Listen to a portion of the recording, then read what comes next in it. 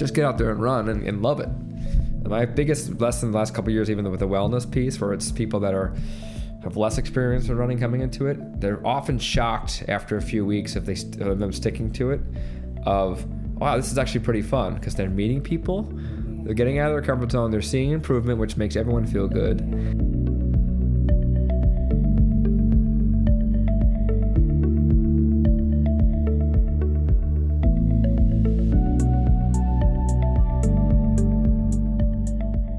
Welcome to part 2 of our conversation with John Honerkamp. If you haven't listened to part 1, we do recommend that you go back and hear that as well.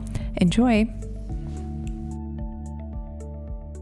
You touched very briefly on helping people get through the barriers to starting. Can you talk a little bit more about that, like what you've come across in terms of helping to motivate people to take that first step? Yeah, I started a running group recently at WeWork, because I was like, this company is crushing it. They're in 100 countries, and running is so scalable. Like in my business now, I consult mainly in fitness, mainly with running as the platform, because of not having the physical barriers needed of having a court to rent.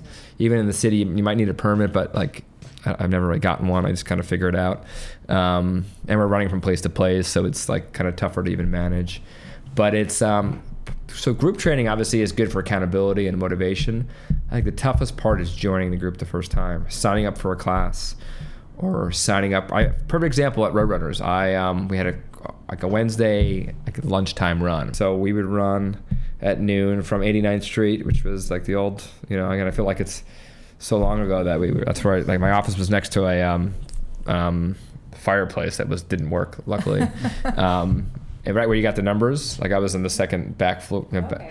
And that's why Stuart and I first did the live chats, was that kind of second floor. But we'd go for a run, and it turned out being like me and Gordon and Stuart, and Gordon Pakoulis, you probably have talked about. But no one knew people would come, because they'd be like, oh, it's Stuart, or it's Gordon's written a book about running. Like, she's so fast, and she is, and she has written books. So I'm like, all right, this is really not just for the faster, more experienced runners. It's for everyone. We want to practice what we preach and get out there. We're half a block off of Central Park. Like, we all work tons of hours. Like, why not go for a run and take care of ourselves? And then we just moved, most of us, to 57th Street. And I said, you know what? I'm just trying to do my own marketing kind of pilot. And I said, I'm just going to call this Running 101. And there's staff, and this was at 5 o'clock, so it wasn't noon, so you didn't have that pressure, I don't know if I can leave. So it was 5 o'clock, and I had 25 people. And just because it was the same thing, it was a staff run, but I called it Running 101 or beginner running class, which I hate that term, but I knew that it would work, because that's how people think about running. And we all ran, I did it once just to kind of help prove to them that they can come out and run with us. And there was some faster runners came out and they did their loop, and I kind of catered to this other group that maybe we walked 2 miles on the lower loop of Central Park, and they're like, this is great, see you next week. And I'm like, whoa.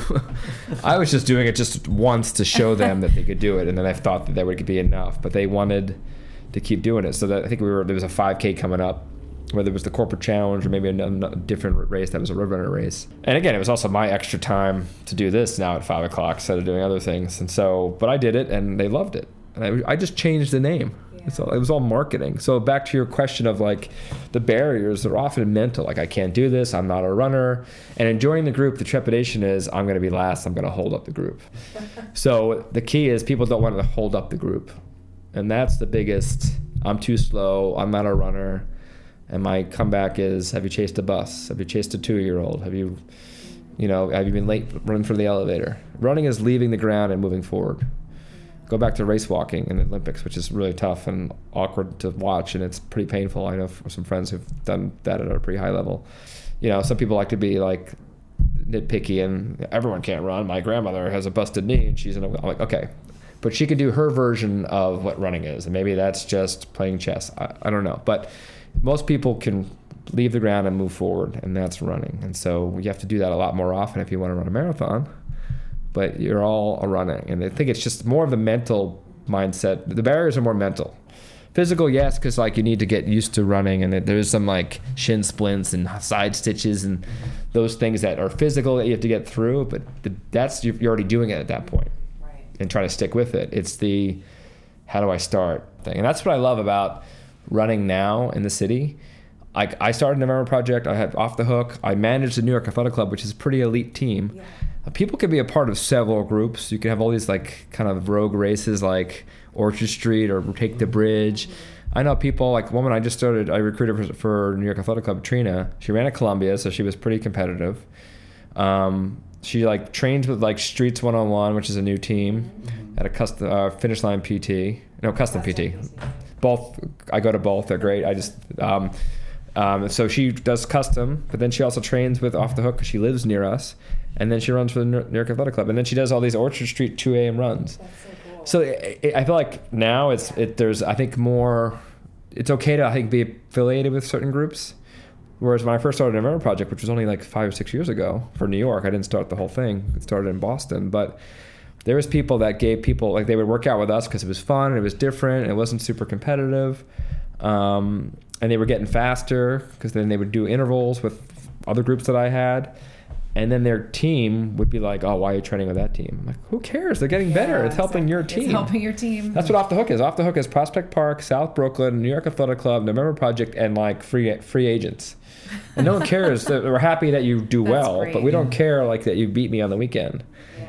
And I think there's a trend overall, at least in New York, whereas I think 10 years ago, I mean, the New York Athletic Club didn't even have a local team 12 years ago. Yeah. You're used to them now, all the women winning every year and the men are second, typically to West Side. Yeah. When I first ran for the New York Athletic Club in 1997, when I was still in college, there was no local team. I came back to the city in 2001. It was like Meb wasn't on the team yet, but there was like elite marathoners, the elite race walker. They support the Olympic track and field events, and they can't compete with the Nikes and the Adidases of the world. So they would have the race walker and the shot putter and the triple jumper, because the history of the club is so ingrained in track and field. But the running team, the local running team, is only like 12 years old. Can you talk to us about how you've been developing that and recruiting people? How long have you been doing the recruiting? About 3 years. Okay. And we actually hadn't done any recruiting for the 3 years prior, which is kind of why I kind of got asked to help out. I was more like a player coach, because like it actually helped this. I can actually attribute New York Roadrunners and the points competitive team to kind of get me back into running, because when I was 28, I was kind of like done running competitively, and I didn't run for 2 or 3 years, and I didn't like necessarily it wasn't like I gained a ton of weight, and I was really competitive, and it's like, why do it if you're not going to get better at it? I just had there was no reason for me. And then 3 years went by. I was about 31, 32, and it was a couple people like me, like Leslie Higgins ran on the track team because I was on the elite team with the shot putter from Georgia and the so cool. Like it was like we had no team. We had people all over the country that we were supporting, which was great, because they have judo, they have like fencing. It's amazing how much they support athletes. But locally, I would run the Fifth Avenue Mile. I'd run the Milrose Games on a relay or something, or the Wanamaker I ran 1 year. And when it was in the Garden, no offense to the Armory, but I ran 14 years of the Milrose Games when it was at Madison Square Garden, where the Knicks play and all this other stuff. So the Armory is epic as far as history as well. But the Garden is the Garden. So, but I ran, I was, on a relay, 4x8, DMR, whatever. But I wasn't really local races. I think I did the Midnight Run in 2001 was my first ever New York road race. That wasn't the Fifth Avenue, because I ran the Fifth Avenue in 1997 when I was in college. But there was no reason for me to run the local races. And then when I was 31, I was living in the city. I was like probably coaching St. John's, but I was coaching St. John's track and field. I wasn't like, if I was going to run, I would be on the track or something. I got recruited by some people at the club saying, hey, we want to form this local team because there's members that go to Central Park every weekend, and there's like these races, and there's like Central Park Track Club and Van Cortlandt Track and Prospect Park Track Club, and like we have a bunch of old timers that are in their 60s and 70s like out there walking or jogging, and it was like more of an intramural kind of social club within the club that would run, called the Runners Club. Some of them are actually quite fast, but it wasn't like something that... So you might see New York Athletic Club in the results, but it was like 20th place because their top runners were maybe a couple of 40 or 50-year-olds that like to run. And so they asked me to, we want to have a more of a serious team locally. So it actually gave me a purpose. I was needed. Yeah. So I remember going to a 10K. It might have been the Healthy Kidney that we had yesterday, 12 years ago. And like, yeah, just run. We just need some bodies. And I was like, okay, I'll just go there and I'll run 6-minute pace, which as a 31-year-old, like as a 28-year-old, I was probably running 4 minutes in the mile. So like 6-minute pace was like, no big deal. So I said, okay, give me a singlet, because I didn't even have one, because it had been 3 years. I met Leslie Higgins at the starting line. She gave me a singlet. It wouldn't even fit me. It was like too tight. I'm like, is this women? She goes, no, it's the men's medium. I'm like, oh wow. I guess maybe I have like gain weight, but it's, I used to be really skinny, and when I was competitive, my mom would cry because I looked so bad, but I was fit and lean, and now I probably just look a little bit healthier, but not healthy enough to put on this medium singlet. So then I had to wear this like gray t-shirt with a winged foot on it, because I needed to wear something. And I ran 6:17 pace. It was a really hot and humid day. It's the 10K course, which is why I didn't run yesterday. It's brutal. If you're not fit for a 10K in Central Park, that's why when the guy ran 27:08 or something last year, and it was a new North American record for a road race. That's how fast that performance was. I was like, oh wow, I can't run 6-minute pace. Like, that's a problem. Just because I would run 450 pace in tempo runs, 10 years or 3 years earlier. Yeah. And it was more like a reality check. And I was also needed for this local team. And I'm like, I'm needed. So within 4 months, I was running 5:10 pace, and I dropped a weight, and I could fit into the medium singlet because I was 31, and I could. That was the goal. Make it work. Yeah. Oh yeah, but it was one of these things where I became relevant. I became relevant for running again. I was needed for this local team, nice. And that actually gave me a purpose. And then I didn't care that I wasn't running 4 minutes in the mile anymore, because that's not what they needed. Mm-hmm. And I was part of starting the local team. And then the next year, the women got enough, you only need 5 or 6 runners, but they need to stay healthy, and they need to which I found out yesterday, it's you need more than 5 to have 5. Yeah, exactly. And so I just joined that team, and I got fast enough where I was actually getting nominated for Runner of the Year from 30 to 34, and even a little bit when I was 35, 36. And then that's when I started working at Roadrunners, and I just gained 20 pounds back. I think I gained 20 pounds working at New York Roadrunners. Part of that was also me chasing my wife, trying to make her my wife, and focusing on that. But also coaching, as you guys find out, it's tough on your own running. So it's your choice, and it's not you don't need to complain about it, but I basically became less relevant because new guys and gals were coming on the team. I was not scoring anymore. New York Athletic Club doesn't really care about the masters. People are older, over 40 like myself now, and still run. Yeah. It just wasn't a focus. So then my relevancy that got me back into running kind of faded. I had different priorities. But about 3 years ago, I was asked to kind of help out. And so it really only takes 3 or 4 runners a year to get on the team, because then people that are a little bit older cycle out to have families, or maybe they're just switching their goals. But and the New York Athletic Club, the history, the prestige behind it, people always sometimes pick on it. They say, oh, it's too elite. I'm like, well, we have 50 roster spots, 25 men and 25 women. And the membership pays for those spots for those folks to be able to use the club for the weight room and the pool. So I would say we're an elite team, but we're not elitists. But until you realize how much that New York Athletic Club supports judo and fencing and the swimming and the water polo. They have lacrosse and basketball and rugby, which are obviously not the NBA, but they're more intramural type clubs. But what they do for Olympic athletes, there's not a lot of Nike athletes sponsoring the fencer. Yeah. Just like they weren't sponsoring the shot putter, and the AC was able to step in. They picked up Meb when Meb got dropped by Nike. Meb ran more races for the New York Athletic Club than Nike, because he kept not reinventing himself, but he kept proving everyone wrong.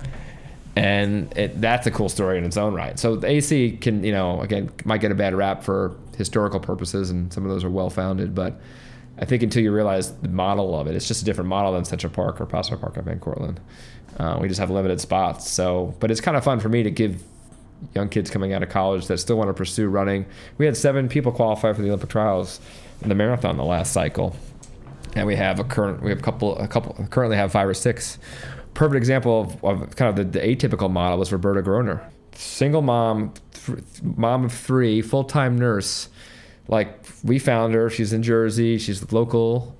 and she ran some of her races, and then I didn't recruit her, so I can't take credit, but the club supported her, and she ran 2:30 a couple weeks ago, and 2:29 at Rotterdam. Yeah, 2:29. Yeah. And then I don't know what place she was yesterday. She was second or third probably. Yeah. But she was up there.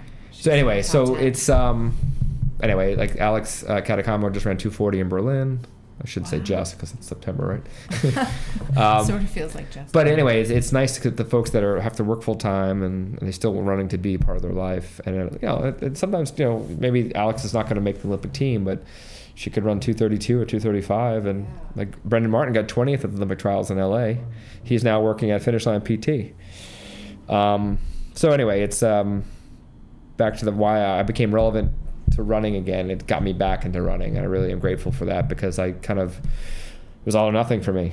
And then after 3 years of being nothing, and then I took the need for the local team and some of the vanity of not being able to fit in that singlet and having to wear the t-shirt kind of kicked me in the butt a little bit. But everyone has their own motivations and what wakes them up, and so that was one of my wake-up calls. But I don't know if I'd be in running today if it wasn't for the local scene needing me for that one team and that certain timing. Back to the timing thing, it was like, oh, I'm around, I can help. I probably could run faster if I did more running. And then that kind of got me into running for another 5 years, enough to now I still coach now. I still compete. Like, all my races are tempo runs. I just run as hard as I can, even, because I want to mitigate the suffering. Do you have any races on the calendar for this year? My joke is, and it's not really a joke, is I'm like, what are you training for? I'm like, I'm training for life. I have a daughter that's 17 months, and I want to, and again, I'm not like this obese person that's out of shape, so I don't want to like complain that I'm like, but I'm just a lot slower and I have different priorities, and so I'll run with her once a week in the jogging stroller. I do enough running on my own through work that I don't like, that's not like the only time I can run is if she's in a jogger stroller. But I want to be around longer for her, and and that's kind of, it's nice to set up, be in races to keep yourself more accountable. I'm more likely to train if I have a race coming up. So I might do the Brooklyn half with Daniel, the Hume, the chef, because he's a pretty fast runner, and I can't not train if I'm going to keep up with him. What do you think he'll do? We ran 1:28 2 NYC halves ago, and he ran 3:10 in New York off of what it seemed like no training. We did a couple of long runs together. He was also an elite cyclist back in the day before he became a chef, so he has an engine that's stronger than mine, as far as endurance. So he can fake it. I can fake the track a little bit.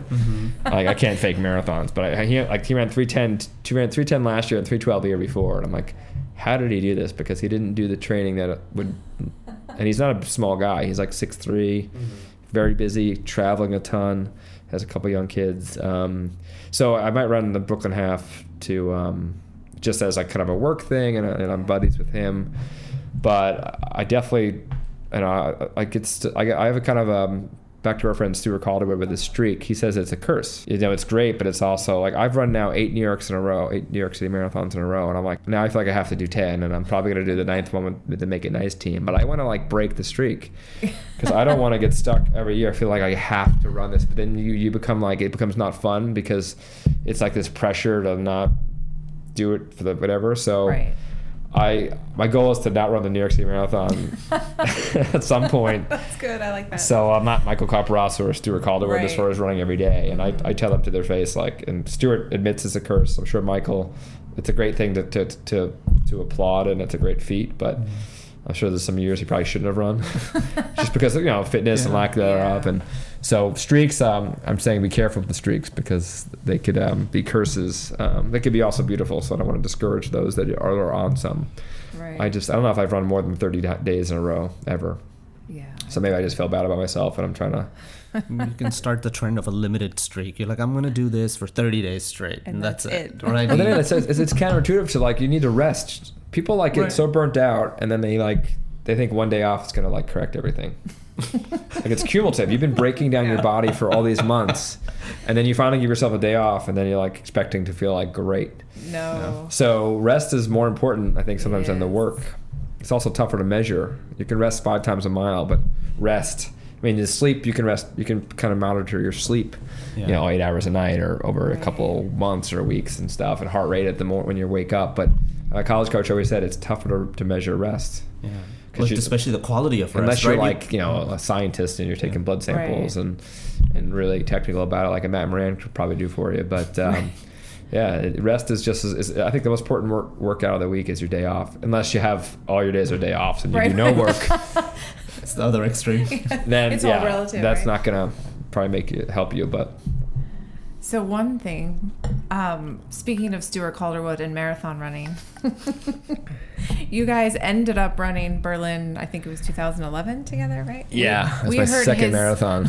We heard his version of the story. Can we hear your version? Yeah, it was actually a great trip. It was I'd run New York in 2010, my first marathon. I was 35. I ran 2:44, which is pretty good. That's amazing. But I was terrified of getting hurt because I had all these friends that stopped competing at a high level, college and beyond, like before I did, and they ran it and they were like getting injured, but they also had full-time jobs. And I just remember all these people like standing on the starting line with like holding their knee and be like, hope it holds up. And I'm like, what kind of experience is that?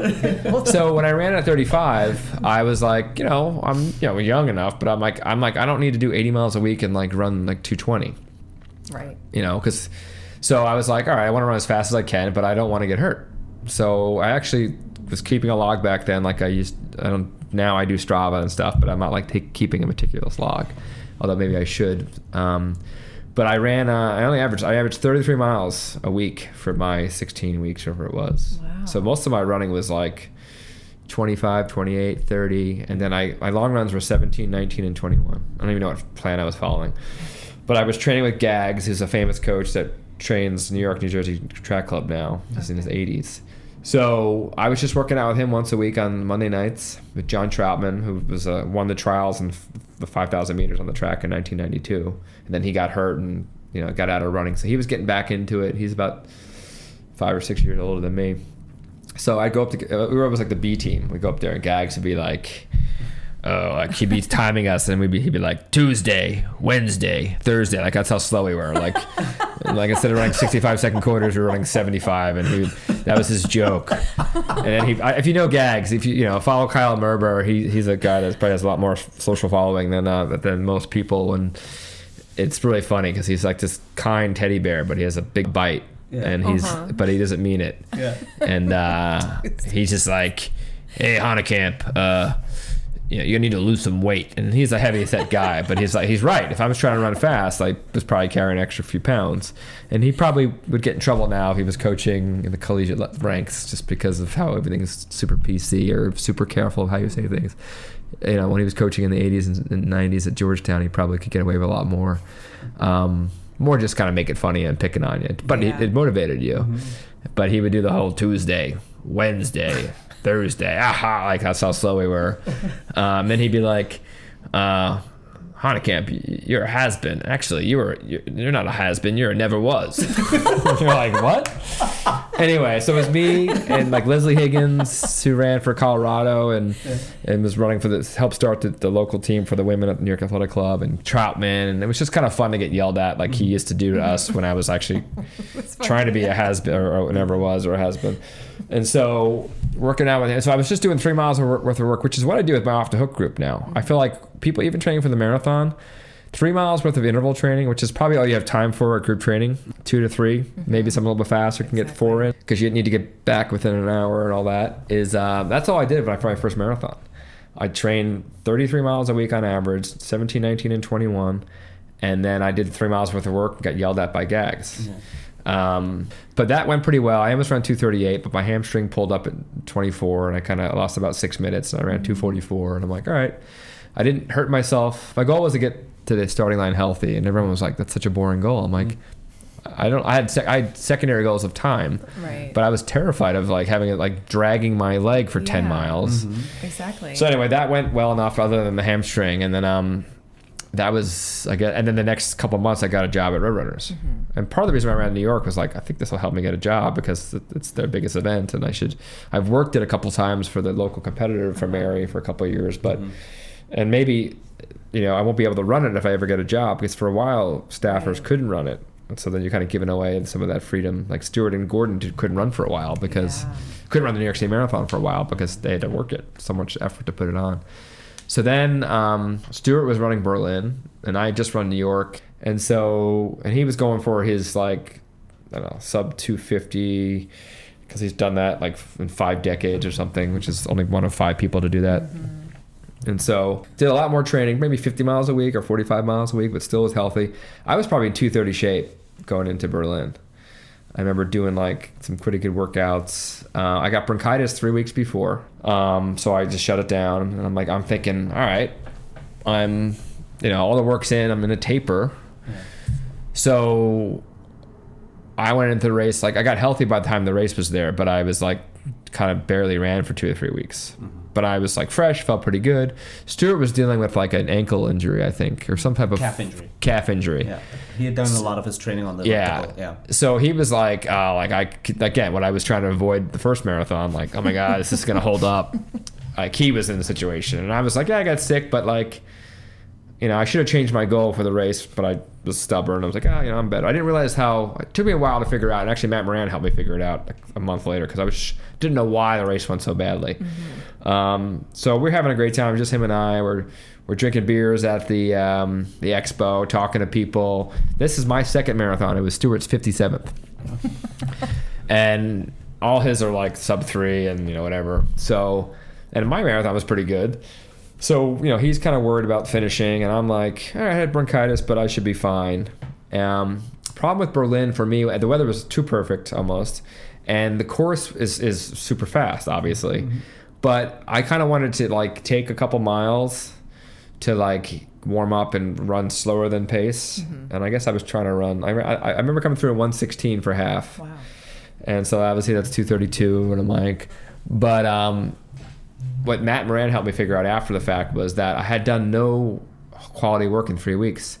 And with Berlin being so flat and not a lot of turns, I was just relentless. I did not have any... I would have been better off running New York, because the hills, you use different muscles differently, and I was like... I knew I maybe aerobically it might have lost something, but I'm like, I'm still pretty fit. Yeah. And obviously I went through 116 like no problem. But I actually got on goal pace right away, because I was up front with my seating, because I think I put 244, which is still an above average time. Mm-hmm. So like I was probably like in the second corral, not even second corral, like the top 2,000 of the race. I was like right up front. Yeah. It was not hard for me to. And then I was like, at that point, everyone's running sub 6, like 540s, whatever it was. And I was like, I kind of want to slow down. But once I locked into that pace, I kind of was like, all right, here I am. I didn't want to. Another funny thing is my watch broke in that training cycle. So I needed a new watch, because I need a time. So I was back in the day before like my Garmin. I got like the Ironman split, and I was like, I only need 30 splits because it's 26.2 miles. Yeah. Well, all the splits were in kilometers. So I actually needed 42 splits. So now I'm like at the race, talking about doing like due diligence and trying to be a coach, and I'm like now like, okay, I can't split every 1,000 because I'm gonna run out. So then I was doing every 2 and then splitting it in half, which in the beginning was easy. It's like way too much. But towards the end of the race, like I'm like the math, and I'm like, what am I doing? And then, so I should have paid the extra $5 for the memory to get 50 splits. Yeah. So that was funny in itself. I'm like, oh my God, I didn't do this research. But I also wasn't. I was probably starting to coach at Roadrunners. I only ran one marathon. Yeah. So here am I supposed to be like the white beard with the old guy, and I'm like, I've been running for 30 years, but I've only done one marathon. But as we realized, a lot of the same principles. Yeah. Mm-hmm. So I'm running. I get to mile 16, and I feel like within 2 steps of 16, for whatever reason, my legs just stopped working. Yeah. I was probably in like 80th place, 116 through half. I was like, I have to walk like this. It was like, maybe that was like a half mile, but it seemed like two steps. Yeah. So I'm like, all right, well, I guess I would just drop out because like my legs are done. Well, my stuff is at the finish line. I don't know where I am. I don't know. It's like in New York. New York, I had my apartment key, and I would just go home at mile 18 because I used to live on the Upper East Side. Uh-huh. So I just started walking. And the thing with Berlin, everyone says like if you want to get people to cheer for you, you put your name on your bib. Yeah. I didn't do that on purpose, but by default, I don't know if it's still like that in Berlin. So I had my number, and then above my number was John. Yeah. John. Yeah. Which was just like, they just kind of automatically put it on your bib. Yeah, they still do. Okay, so I'm walking, and I must have been the first person people saw walking because it was 80th place. Like everyone's super fit. We're running 230 pace. And the crowds are like super like into it. And they're like, come on, John. And I'm like, Like, I'm like, I wanted to like rip off the name because I like stopped calling. I was like, and I looked fine. My legs were stopped working. I was just walking. I looked totally fine. It felt like the whole race passed me. Aww. But in the end, only 2,000 people passed me, one being Stuart. So I have 10 miles to go. I literally walked for 5 miles before Stuart, because that's how fast I was running up top. Wow. Stuart, unbeknownst to me, had struggled with his calf like he thought. And of course, he's going to finish. He came all this way. He actually, I think part of his motivation was that he had got the finisher shirt. Yeah, he told me at the story. Expo, and he's like, I got to finish now. I got he's like, I can't wear that shirt. So I'm like, as I'm walking, I'm like, eventually Stuart's going to catch me. So he catches me. We have like 5 miles to go. I'm like miserable because I'm in that hurt locker where it's like the pain cave where like I feel fine aerobically, but my legs are just like aching and I can't run. Like walking hurts, running doesn't really help. And so then he's like, come on, John, like he's limping. We have 5 miles to go. We start running like 10-minute pace, 11-minute pace, which feels horrible. And I was just trying to like, hopefully someone would run with us to get kind of help with the mental. We were running so slow that like everyone was passing us or we were passing people. There was no like happy medium of like trying to find like a posse to run with. It was just me and him getting passed by everyone, and then occasionally we'd try to see someone that looked like running our pace, and then they were running 13-minute pace or something. So, but then you do the math with your watch. He's like, all right, we have 30 minutes to go, and then we'd like run 2 miles, and then we were going so slow that it's like, God, we still have 30 minutes to go. Like it was never ending because our projections were based off of like 7-minute pace, 8-minute pace, which we couldn't do. So mentally, it was the toughest thing I've ever done physically. Even some other marathons I've run and I've struggled, it was just awful. But we still ran 3:11, which it's pretty fast for me. I literally walked 5 miles and then jog walked another 5 miles. But since I was on 2:32 pace, 3:11. Now I did that. I'll run 3:55, like whereas back then. Yeah. But Stuart kept me going. But it was more like I was miserable, and I'm like, this is my slowest marathon, but it was my second. He goes, this is my slowest marathon. It's my 57th. So I was still pretty new to marathoning, even though I was probably the fittest I've ever was for marathoning for sure. But I didn't realize. I wish I would have taken 2 weeks off and even done like a hard 5 mile tempo run a week out, because my legs were not used to the relentless. And I had the problem this year in the marathon. I was trying to run with Daniel and Meb, and I didn't do any training at 7-minute pace. All my intervals were at 5:30 or 6:30 pace because I did those on Tuesdays with Off the Hook. All my long runs were with these groups I coach, and I'm doing 9 minutes, 10 minutes. Really slow, yeah. And I was getting 3-hour runs in, and which was like okay. And I didn't need to run 2:30 to run with Daniel. 3:10. I'd run 122 at Staten Island half this past year, so I'm like 122. I can easily run 3:10. Yeah. But what I realized, I didn't do any training at my race pace, which is not that hard, but so the same thing that happened to me in Berlin in a way happened to me in this past year. I knew I was in trouble. I could be in trouble because I was like, I haven't done any runs at 7:30 or 7:15. It's all been like 9-minute pace other than like my tempos or some of the races I've run. Sure enough, mile 19, my legs were crushed. I couldn't do anything. So in the context of the marathon, do you recommend goal pace training to be really important? It is, but I think there's a threshold which Matt knows a lot about, because we have these things called crossover runners, which is the back end of the virtual trainer. And if you're if you're like, I don't know, it might be 3:30 or faster, like certain paces change. So like this, if you're running 6 hours, your easy pace might be way faster than marathon pace. Whereas for me, or I'm guessing you guys, you're fast enough where like my easy run might be 8-minute pace, but my tempo rate so the pace separation is wider, right? And so I might run 6 minutes in a 10K, and I might run 6:30 for a tempo, and 7:30 is my easy run. I might even run 8. So then I might have a 2-minute pace separation between like my easy run recovery and like a tempo or a 10K race. Well, that's not the same. You can't use the same, which is why some of these race predictors aren't accurate. Because they're based off world records in those age groups, and so by the time it gets to the slower runner, it's not the same. It's like you use this race predictor, kind of the manual one, like, add double your halftime and add 10 minutes. Yeah. You can't do that you can't do the same equation or conversion for 205 or Kipchoge's like 203 or 202 yesterday. Yeah.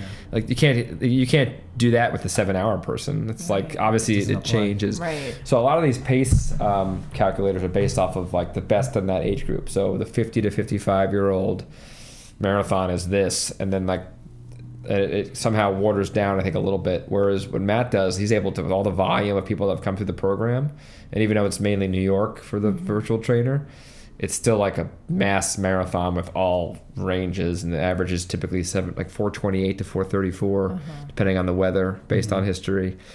It basically changes. So for training purposes, sometimes your easy pace sometimes can be slower or faster than your race pace. Whereas for us, not that we're elite, but we're running 3 hours or faster, or 4 hours or faster even. You're typically running faster on race day. And so it depending on, and I don't know off the top of my head because it's been a couple of years since I worked on that project. It's different. So, but in my case, I definitely knew I was in trouble this year. That I'm like, I might be in trouble. Didn't do any. I'm trying to average 720, which felt really easy until it didn't. Right. Until it doesn't. But I didn't have that. I didn't like kind of scar or kind of beat up my legs at that cadence. And think of physics and like how things move. Like your muscles are bouncing differently at 7-minute pace than they are at 10-minute pace. Yep. Yeah. So that was definitely my problem in Berlin, which took me like a month or two. Finally, Matt was like, you know what, this is probably it. Because I had no, like, other than being sick 3 weeks earlier, I was super fit, you know. And then I was like really puzzled of why. It was also my second marathon. So you know, it wasn't like I'm an expert in marathoning at the time. Not that I am either now. But this time around, I knew that was my problem, and I was like hoping for the best. Luckily, Meb was there to finish the pacing job for me. Pretty good backup plan. I know, right? And then I suffered, and then I had no skin in the game after that. So I was like, that's why I think I ran 3:53. I was like, I stopped at 7-Eleven at mile 22. I didn't really even know they made them 16-ounce Coke can.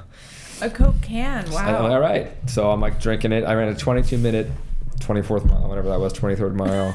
And again, my stuff was at the finish, so otherwise I would have just like skirted off. But anyway, that's the marathon. Like, there's definitely, to answer your question, like most people should definitely do some training at marathon pace. It changes a little bit if you're 2:30 or if you're 7:30. If you're racing all the time or running too hard all the time, you get fast pretty quickly. Excuse me, and then you break down, get injured, or overtrain. I think that's the hardest thing to impart to people that I'm coaching. It was also one of the hardest things for me to internalize, to go slow on the slow runs. And it's easier to coach. Well, it's tough. It makes perfect sense for you, but it's just having someone trust. It's tough for you to make that call for yourself. That's why having a coach, even if it's just like, I coach some people that they basically coach themselves, and I just tweak things. And I say, hey, skip that race, or skip that run and do it the next day, or do 12 instead of 14, because you know the clues. And you're just trying to like, okay. And if there's someone who's type A, which a lot of marathoners become more so, you know that they want to run that 12. So instead of telling them to take the day off because they're not going to do it, maybe you convince them to run 8 or 10. That's good. Sometimes that's all you're looking for from someone who's like is the experienced authority in that space. Yeah, it's like giving the answer. You're like, I think I have a stress fracture. Should I run this? Go to your coach. Well, the best is I would at the expo, I'd be sitting there talking to all these runners, and I actually had like a line. I feel like a celebrity. You had a line, but it was more because I talked to these people. They're bringing me olive oil from Italy, and like like I have people yelling at me like, I want my husband back. Like, it's Coach John this, Coach John that. I'm like, I'm sorry. But, that's awesome. But it was like someone came and they had crutches on and a cast. Like, think I can run tomorrow? I'm like, I'm not a doctor, but no. Because they want to run so bad, they raise money, or they it's on their social media and they kind of put it out there. And I'm like, that's so funny. That's why I'm so amazed by this. And this is probably as true to some other major marathons, but in New York, since we had the insight being on staff, every year 98.8 to 99.2% of the field finishes in a marathon. Now you can obviously cancel and if you have a broken foot, or you can't travel or you get pregnant or whatever the reason why you can't run, you cancel. And everyone that starts that day some people might never run again because they're dragging their leg for 16 miles because they did something wrong in training and they're so stubborn and they don't want to cancel. It's probably mostly men, super stubborn. It's like they finish because they raise money, they committed to it. I just want people to do it in a smart fashion where they want to run again. Yeah. And the running is still part of their lives. If they found running through the midlife crisis or the charity or the cause or of however they got to the marathon starting line or even just applying, you don't ever have to run a marathon again. I don't even care if people run marathons. Yeah. Just get out there and run and love it. And my biggest lesson the last couple of years, even with the wellness piece, where it's people that have less experience with running coming into it, they're often shocked after a few weeks of them sticking to it of, wow, this is actually pretty fun because they're meeting people, they're getting out of their comfort zone, they're seeing improvement, which makes everyone feel good. Yeah. And their experience, or the relationship with running it was a punishment from another sport growing up. Soccer, football, basketball, tennis, maybe not golf, but like you do laps as punishment or as like conditioning. So your association with running, if you did another sport, it's awful and it's punishment.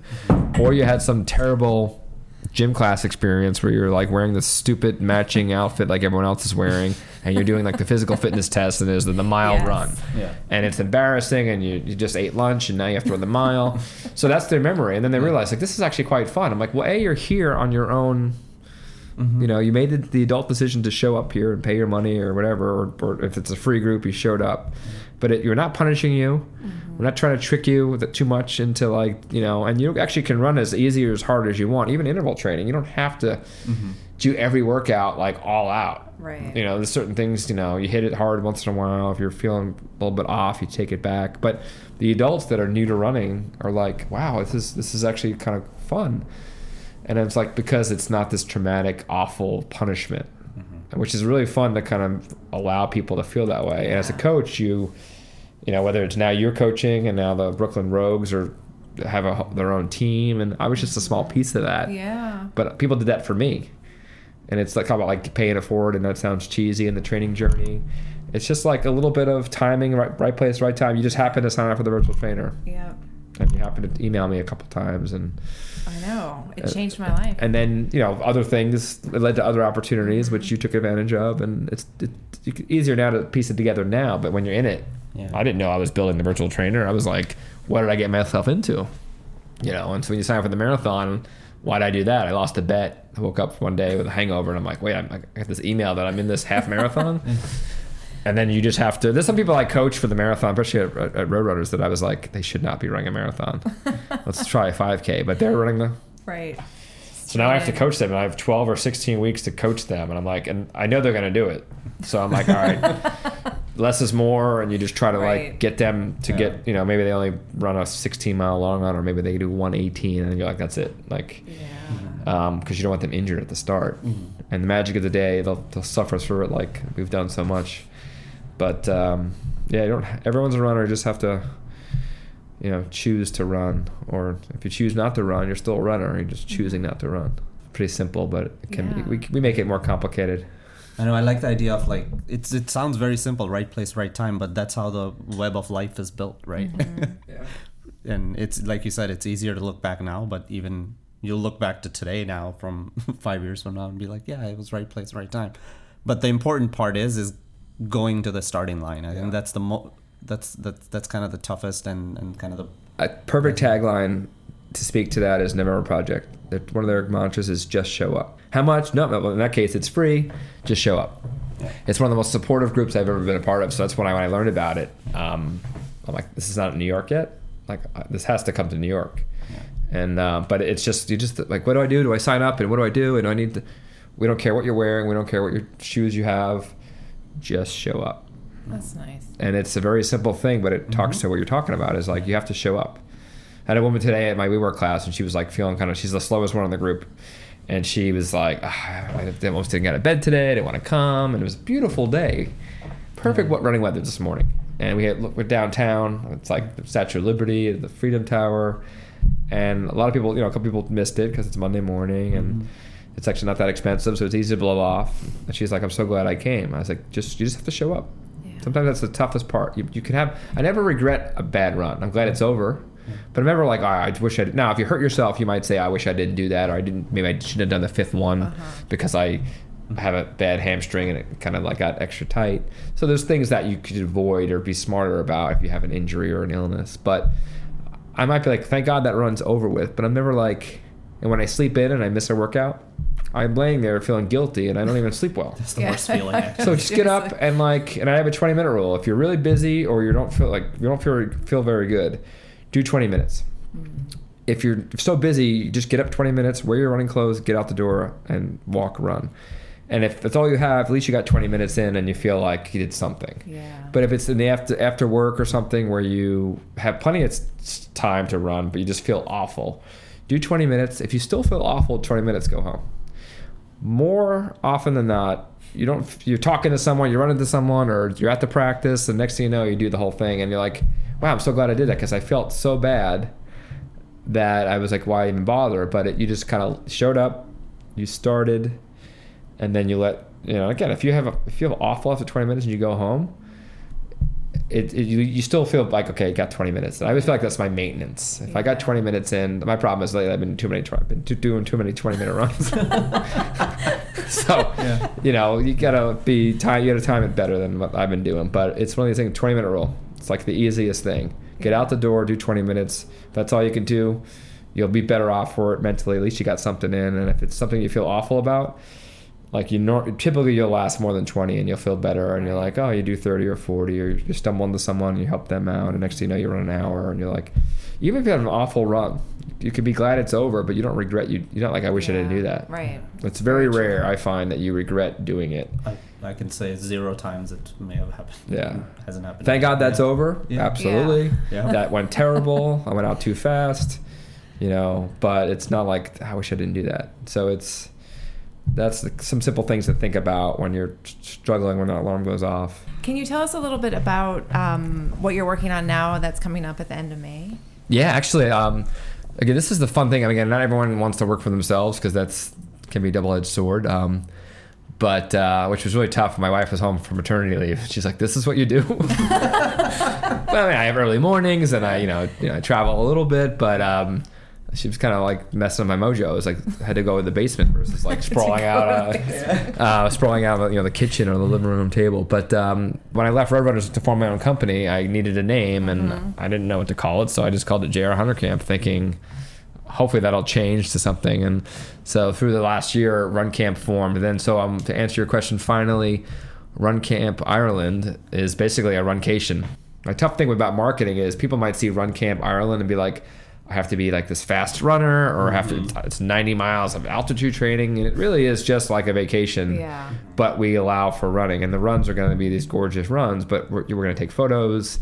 There is a 5K park run on the beach, so that's kind of nice to have some type of race destination, but it's not a marathon where you have to plan. Most people can do a 5K next week if they wanted to. So there's a 5K race on the beach with park run, but it's really 90% like tourism. It's 4 days. We have Shane as our lead tour guide because he just lived there. We'll go to the boat ride. I think a lot of the newer Star Wars films were filmed there, so we'll go to some of that. There's the Dingle Distillery. So it's really just like, I've never been there. My wife and daughter are going to come, and it's a small group where I'm just piloting kind of this runcation. And if it goes well, I might do a couple more. I don't want to do like every weekend, obviously, but we might do one in Reykjavik, Iceland, because I want to go there. Yeah. So I have to find, actually there's someone from the Remember Project that leads there that I can tap into. So finding someone on the ground that knows all the ins and outs, just like if the 3 of us were going to put on a Run Kamp New York, we know where to go. The pasta place, we know the touristy place that's not so touristy. I'm just doing that elsewhere, and I have a partner who is from there. I wouldn't do it if Shane wasn't from there, and Matt didn't say, hey, you should do something. So I have a lot of close friends that are coming over for it, and it's really going to be a vacation for me. It's a little bit of work because I have to be in charge, but I'm actually really excited because I'm going to be able to enjoy a lot of that. So that's coming up. It's in a few weeks. It looks great. Still have spots if you want to, I don't know. We take care of everything else. You just have to get your flight to Shannon, and we'll get you a shuttle to Dingle. But I'm looking forward to it. And the fact that my wife is coming. Yeah. Not that she's not a runner because she's run 3 marathons, but I wouldn't actually. although everyone's a runner, she's someone who probably ran just because of through osmosis and me talking about it. But the fact that she's coming and we're able to combine efforts to spend some family time. We're going to go to Galway for 3 days after and come back. But it's, have you ever been to Dingle? I have not. I've been to Dublin. Okay. But the photos that I've been posting on Instagram to kind of promote it. Gorgeous. Yeah. I'm like, this is pretty good. So, yeah, I appreciate you asking about that because it's a new thing. And it's just something I'm timing. And like, I know Matt. So Matt, I know Shane through Matt. And Matt and I keep crossing paths. We keep just collaborating. So it's something that I hope continues because he's brilliant. And the things that and he's such a compassionate guy, and he doesn't do things to make money. It's like, there's a need here, I can do this, I do it. And then, the virtual trainer is New York Rivers is his main client with the virtual trainer, but he owns it and utilizes it. And so it's a way to kind of do things at scale that are intentional and there's thought. Because when you coach at volume, even you probably notice it at group training when there's a smaller group versus a larger group, you could do more with like the group of 10 or 5 versus the group of 30. And it's good to have both. It just depends on who shows up that day. And it's his product allows the scale. But if you utilize that the e-coaching, like, and you have a set coach, like whether it was me or someone else, like Coach Steve, I hired Steve to help that with me. I learned a lot of my running through coaching those 1,000 people that had like the questions I got. Some of them are like, breastfeeding at the start. I'm like, I don't know, but I found out, and guess what? You can. It's a medical device. You can give it to medical team at the start at Fort Wadsworth. They'll bring it to the finish. It's like it's like having a second bag. Wow. But those are things that's not really a coaching question, but it is when it comes to logistics. Right. Because if someone's breastfeeding. Like, so now I know that question. I knew that. Now I know that answer. So that's how you learn, is by like, let me get back to you. And eventually a lot of the questions are pretty similar. Every year I've noticed, like, it's the people that are freaking out and going, this is someone who's really like relaxed. It's rare that like you get a different question that you haven't handled over like 5 years of coaching the 30,000 runners. But I obviously learned a lot from being an athlete and coaching and running and coaching in college, but like coaching the newbie that has no business running the marathon yet but is a kind of a crash course, trying to like mitigate the stress and mitigate like the triage that can come out of that, and them hating running because it's like this job they have to do. And again, my advice to that person would be like, come back next year. But guess what? They're here now. And then the whole thing about showing up, they're here. They showed up. They showed up. They just went a little too far. Yeah, exactly. So it's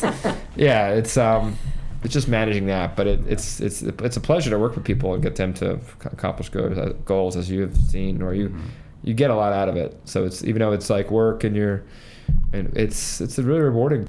Well, John, thank you so much for joining us. Thanks for having me. The whole episode was a training tip. All of it. Most of it. Well, I kind of learned just even repeating it. I'm like, oh yeah, I should use that more often, because you forget what you learned. Yeah. And you take it all in. Like Gordon Stewart were like road runners. Like for a while, like staff couldn't coach, and I'm like, we have Gordon Bakulis and Stuart Calderwood. Like they can't coach for us. Yeah. And so we finally figured it out where it was like allowed.